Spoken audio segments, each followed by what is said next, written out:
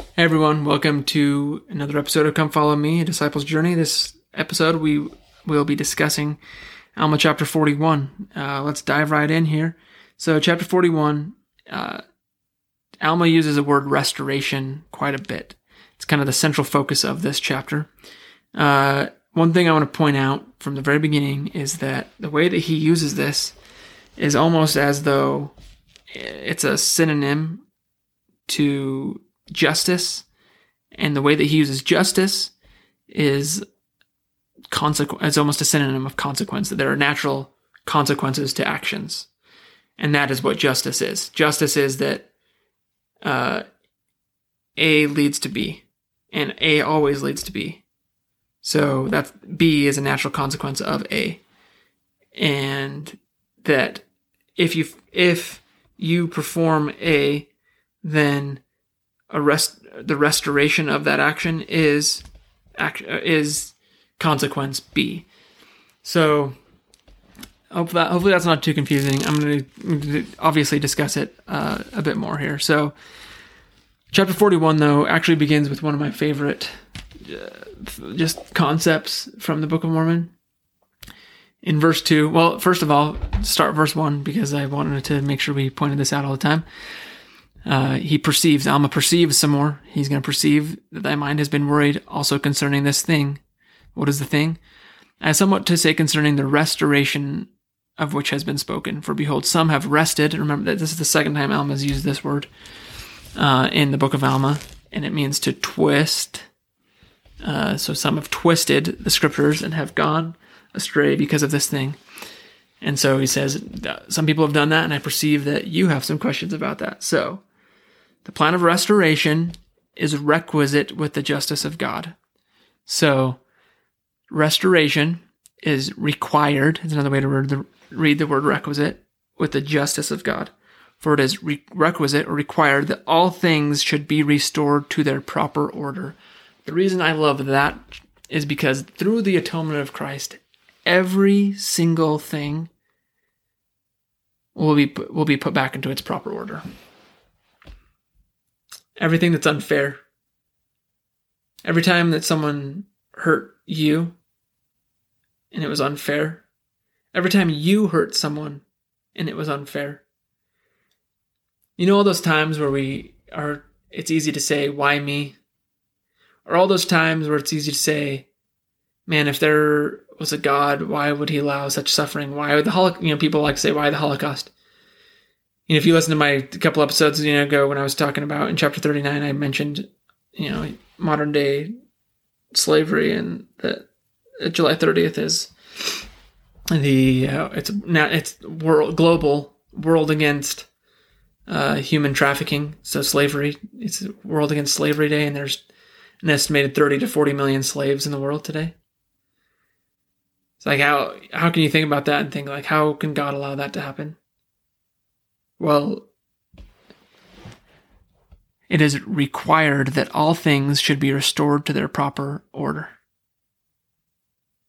According to the plan of justice, according to the plan of restoration, according to the justice of God, according to the atonement of Christ, by and in and through his miraculous, marvelous power, all things will be made right. So that when we stand before him to be judged, everything will be fair. And we will have no reason to think that it otherwise.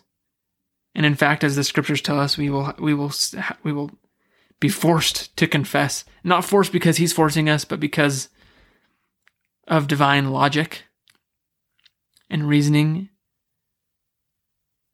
We will admit that his ways are just and his judgment is just, because all things will be made right. And then he goes on and says, behold, it is required and just, according to the power and resurrection of Christ, that the soul of man should be restored to its body, and that every part of the body should be restored into itself. So it's required, right? Required to fix things. Everything's going to be put back in their proper order. It is required with the justice. I'm replacing the word requisite with the required just to make it, that's what he's saying here, is requisite with the justice of God, that men should be judged according to their works. If their works were good in this life, and the desires of their heart were good, then they should also, at the last day, be restored unto that which is good. And if their works are evil, they shall be restored unto them for evil. Therefore, all things shall be restored to their proper order, everything in its natural frame. And he says, the one raised to happiness according to his desires of happiness, or good according to his desires of good, and the other to evil according to his desires for evil. It's according to our desires. We choose how we're restored. We choose, at the judgment day, we get to choose how we are judged based on our desires. That's what Alma is teaching his son. He's saying, look, and in chapter 42, he's going to say, I perceive that you think that things are unfair. So this thought's going to continue into chapter 42. And that's what he's going to continue to answer. Because Corianton says, or Corianton's thoughts are that Alma perceives is that it's unfair. But Alma's starting to teach him right now that it's really not, because we get to choose. We get to choose our desires. We get to choose whether we want good or whether we want evil. And if we desire good and we act for good, then that's what will be restored to us. So let's see. This is from the Institute Manual. Says, Alma also taught his son the law of restoration provides a perfect restitution of the body in the resurrection. The soul shall be restored to the body, yea, even a hair of the head shall not be lost. However, the degree of glory of the resurrected body is dependent upon the degree of faithfulness of each individual. This is the law of restoration. It's us that we get to choose. So, Alma then goes on and teaches his son, and this thought that he's teaching him is, look, you're getting good for good, evil for evil. That's what the word restoration means. And he points it out pretty clearly when he says, now behold, is the meaning of the word restoration to take a thing out of a natural state and place it in an unnatural state, or to place it in a state opposite to its nature? Oh, my son, this is not the case. That's not what restoration means. Restoration doesn't mean taking evil and making it good. No, that's not what restoration is. Restoration is taking something that was good and bringing back good, right? Verse 15 is a great summary, I feel like, of this law of restoration. And it's, for that which you do send out shall return unto you again and be restored. Therefore, the word of restoration more fully condemneth the sinner and justifieth him not at all. Again, remember, Corianton had thought that the plan of restoration, this restoration, was for all. He thought that there was a universal salvation. It didn't matter if you were righteous or wicked. It didn't matter what you did, because everything was going to be restored. Everything would be made right. So Alma, throughout his teaching, was teaching him, well, here's the difference. You're getting this mixed up. Yes, everyone gets resurrected, but that's not the restoration. That's a part of the restoration. But there's still a difference between the wicked and the righteous. And so now he's digging deeper into that. And he's teaching him that you have to do good to have a good return to you. And he teaches him, this is where we get this verse. This chapter is where we get the verse that wickedness never was happiness. But what's the context, right? He says, now, my son, do not risk one more offense against your God upon those points of doctrine which you have hitherto risked. Do not suppose, because it has been spoken concerning restoration, that you shall be restored from sin to happiness. So that's where Corianton's confusion was. And that's what leads Alma to saying, I say unto you, wickedness never was happiness. So if you're doing wickedness, you're not going to be restored to happiness, because the wickedness is not happiness. Now, my son, he says, all men are in a state of nature, or I would say a carnal state. So he said, everyone's in the same situation here. They are without God in the world, and they have gone contrary to the nature of God. Therefore, they are in the state contrary to the nature of happiness. So when we fall into our carnal, sensual, natural man, that's contrary to happiness. So Alma teaches a few complex things here. He teaches that everyone is fallen, but because everyone fell, because Adam's transgression, everyone gets to be resurrected. So that's, we go back to the beginning of chapter 41, that all things restored to their proper order, okay? Everything that's unfair, made fair. You didn't choose to partake of the fruit in the garden and choose death. Adam did that. All man fell.